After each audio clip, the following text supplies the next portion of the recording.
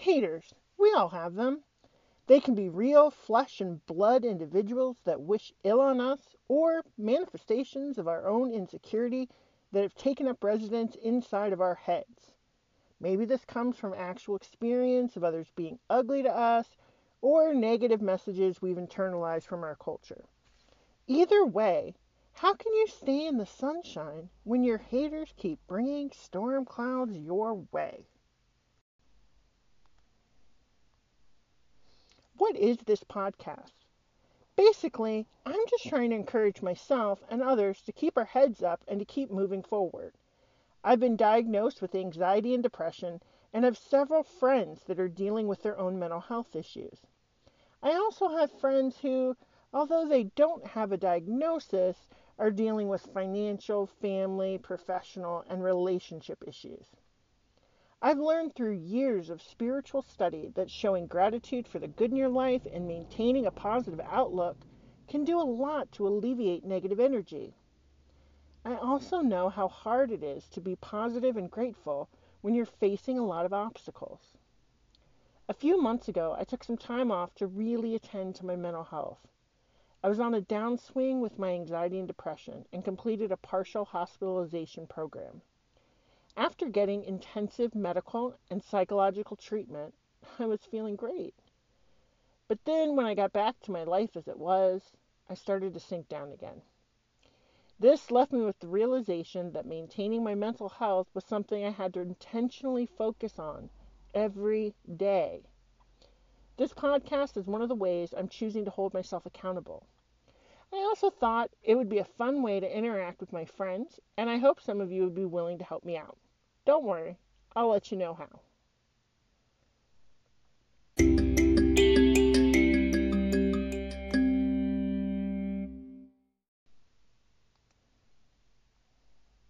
So, what is a hater?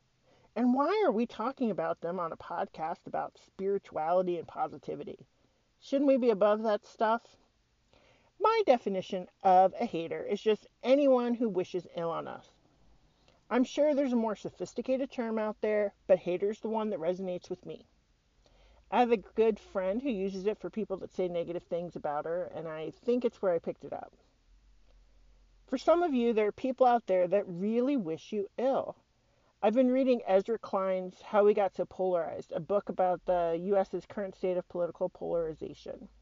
He talks about human beings' powerful need to belong to groups and how we love to uplift those we consider in group and pummel those we consider out group, even when there's no real reward in doing so.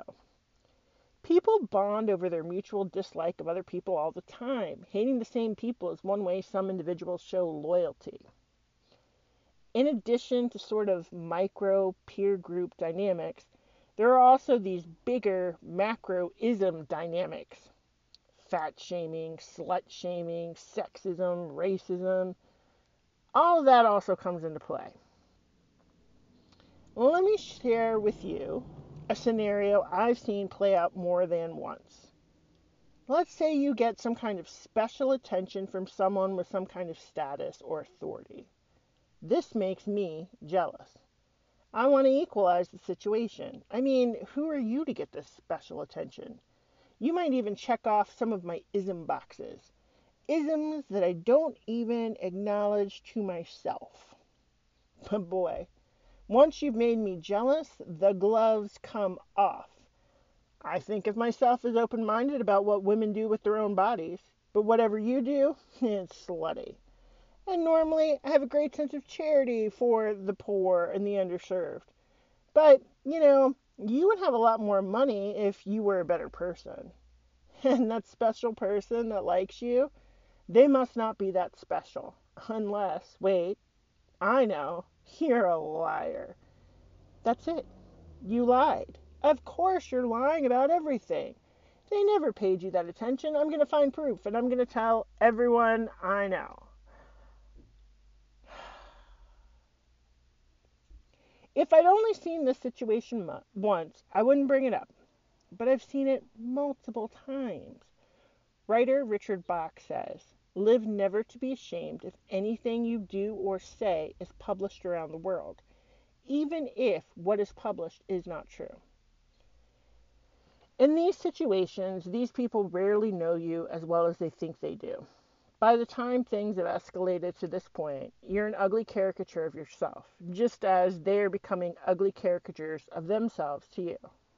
We no longer see two humans interacting, but this tornado of fears and egos.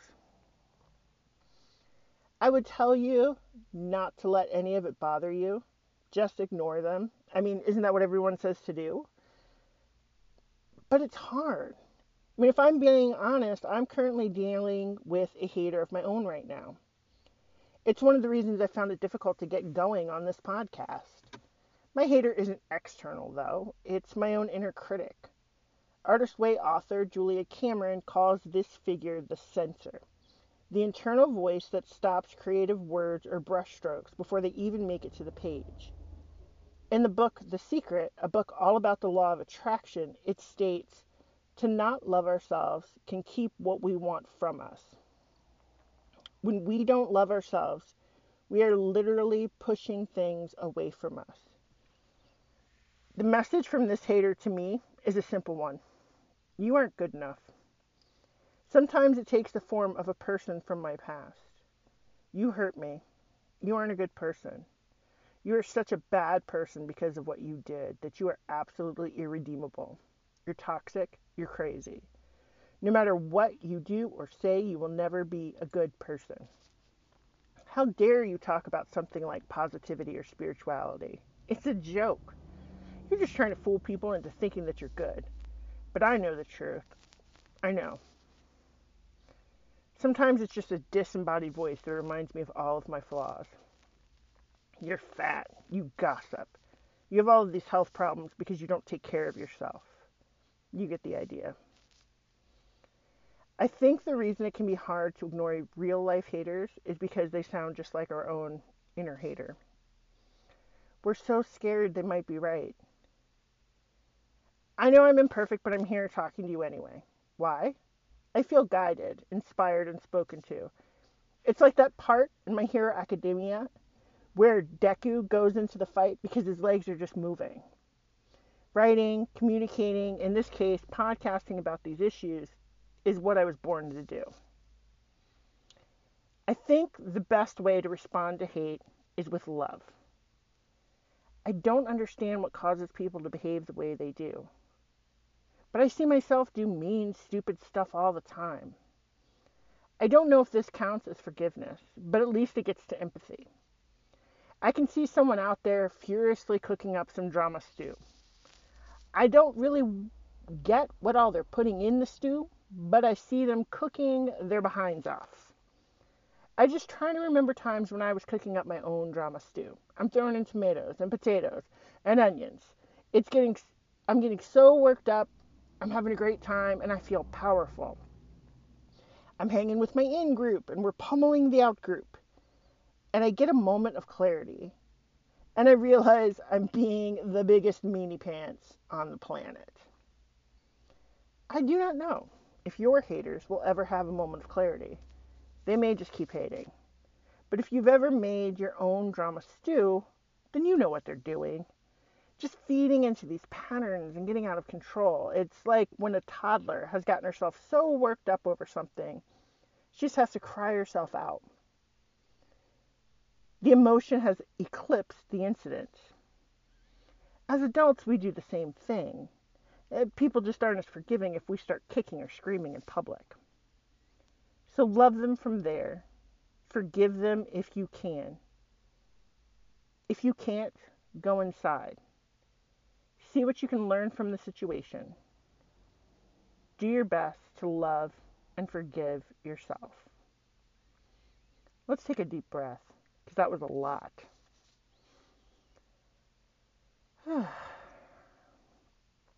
Resentment is like drinking poison and then hoping it will kill your enemies. Nelson Mandela.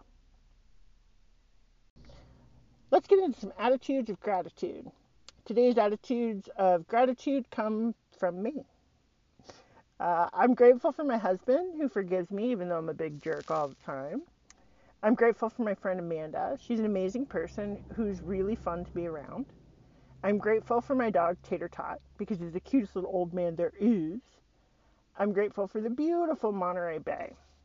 I'm grateful to anyone who is listening to this little rant.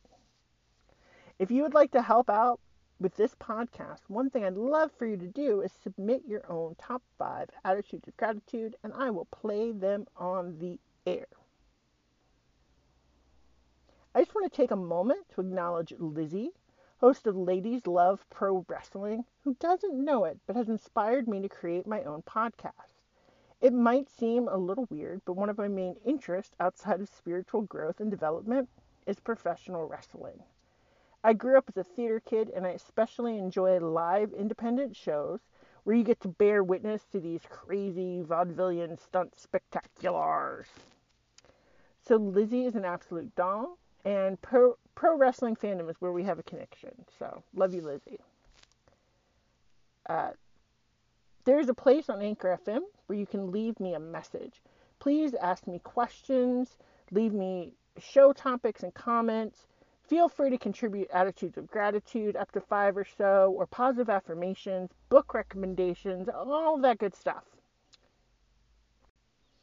Finally, let's close out with today's affirmation. I'm going to ask you to repeat it, either out loud or in your own mind. As I forgive myself, it becomes easier to forgive others. As I forgive myself, it becomes easier to forgive others. One last time. As I forgive myself, it becomes easier to forgive others. Thank you so much, my little sunbeams. I can't wait to talk to you again soon.